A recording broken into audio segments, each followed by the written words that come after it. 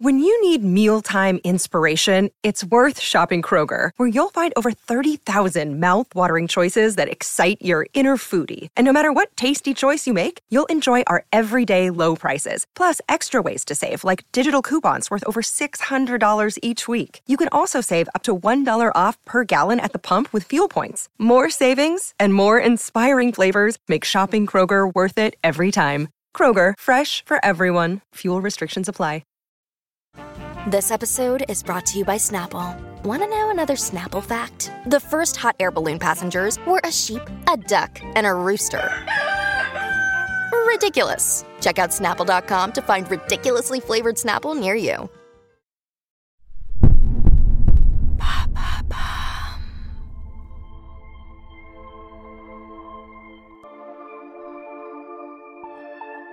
Rare are the couples who traverse so many eras side by side.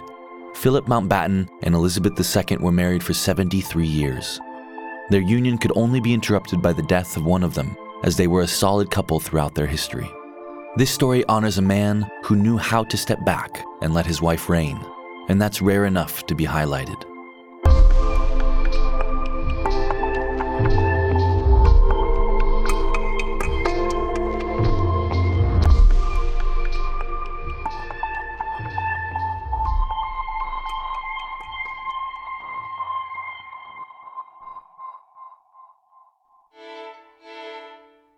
We are in 1934. Our two protagonists meet for the first time at a wedding. Elizabeth is 8 years old. Philip is 13. They are first cousins. Philip Mountbatten is the son of Prince Andrew of Greece and Alice of Battenberg. He is related by blood to the Danish, German, English, and Russian courts. When he was just a year and a half old, the Greek monarchy was overthrown. Philip and his family had to go into exile. Philip went to a school in France, then in the United Kingdom, under the care of his uncle and guardian, George Mountbatten. His sisters, on the other hand, settled in Germany and married aristocrats who would become close to the Nazis. Philip's childhood was marked by the internment of his mother, who was diagnosed with schizophrenia, the death of his sister in a plane crash, and a harsh but formative education in Scotland. At the age of 18, Philip joined the Royal Navy. We are then in 1939, and it is in that year that Philip's path crosses Elizabeth's once again. She is 13 years old, but her life has already changed. 2 years earlier, her father, George VI, was crowned following the abdication of Edward VIII. Elizabeth will become queen. It was not planned, but it is now written. After this meeting, young Elizabeth said she had a crush on this handsome officer. Then the war came. Philip served in the Royal Navy during the battles, which earned him English naturalization. For years, Elizabeth and Philip wrote to each other regularly. Strong feelings grew between them. In 1947, they announced their engagement. The news caused a small earthquake within the court. Philip was not exactly the ideal candidate. He was of foreign origin, belonged to a minor branch of royalty, and was not wealthy. The proximity of his sisters to the Nazis only reinforced suspicions against him. But the two lovers were determined. The wedding took place on November 20th, 1947, at Westminster Abbey. Almost a year later, Elizabeth gave birth to their first child, Charles. In 1950, their second daughter, Anne, was born. During this same period, Elizabeth's father's health deteriorates. The two spouses begin to assume more responsibilities. They embark on a tour of the Commonwealth. It is in Kenya on February 6, 1952, that they learn of the death of George VI. For them, it is a new life that begins.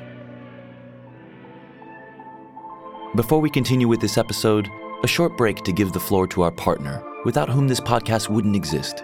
Don't go away, we'll be right back. Look, Bumble knows you're exhausted by dating.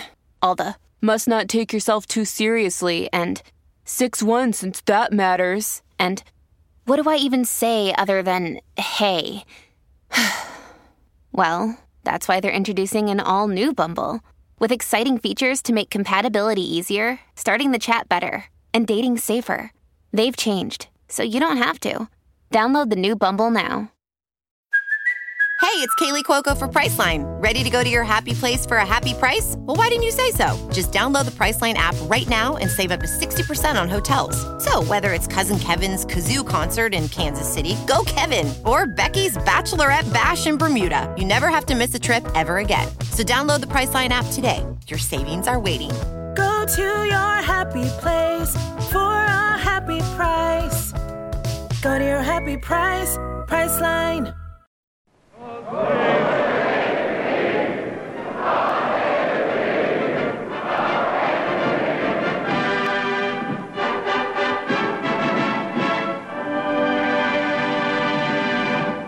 When Elizabeth is crowned queen, Philip is forced to end his brilliant career in the Royal Navy.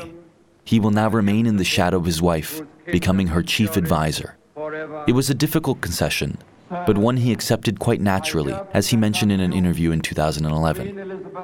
I was obviously disappointed because I had just been promoted to commander. In fact, the most interesting part of my naval career was just beginning. But in the same way, upon reflection, being married to the Queen, it seemed to me that my first duty was to serve her to the best of my ability. And that's what he would do throughout his life. Together, they would have 2 more sons, Andrew and Edward. There are sometimes rumors of infidelity, adultery. Newspapers attribute 1,000 affairs to Philip. It's difficult to separate the truth from the falsehoods.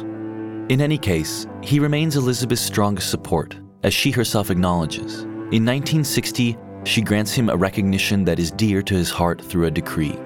The descendants of their lineage will no longer be called only Windsor, as tradition required. They will now also bear Philip's name, Mountbatten. And like that, side by side, they traverse the eras. In the 1980s, there were apparent disagreements between them regarding Diana Spencer. Philip liked her, but the same could not be said of Elizabeth. But no quarrel is strong enough to separate this solid union, to destroy this couple who are both distant due to their rank and way of life, and yet so similar to many Britons. In 1997, on the occasion of their 50th wedding anniversary, Philip said, "It has been a challenge for us, but with experience, I think we have found a sensible division of labor and a good balance between our personal and common interests. The main lesson we have learned is that tolerance is the essential ingredient of any happy marriage. It may not seem so important when things are going well, but it is crucial in times of difficulty. And you can believe me that the Queen possesses the quality of tolerance in abundance." On April 9, 2021, Philip Mountbatten, Duke of Edinburgh, passed away at the age of 99 in Windsor Castle. The Queen issued a restrained and official statement announcing the sad news. But in 1997, still on the occasion of their golden anniversary, she had more explicit words to say about him. "He is someone who doesn't easily accept compliments, but he has simply been my strength and support throughout all these years, and we, myself, his entire family, our country, and many others, owe him a debt greater than he would ever admit or we will ever fully realize." Thank you for listening to this episode of Love Me, Love Me Not. If you enjoy this podcast, please let others know by giving us a rating and leaving comments on your favorite listening platform.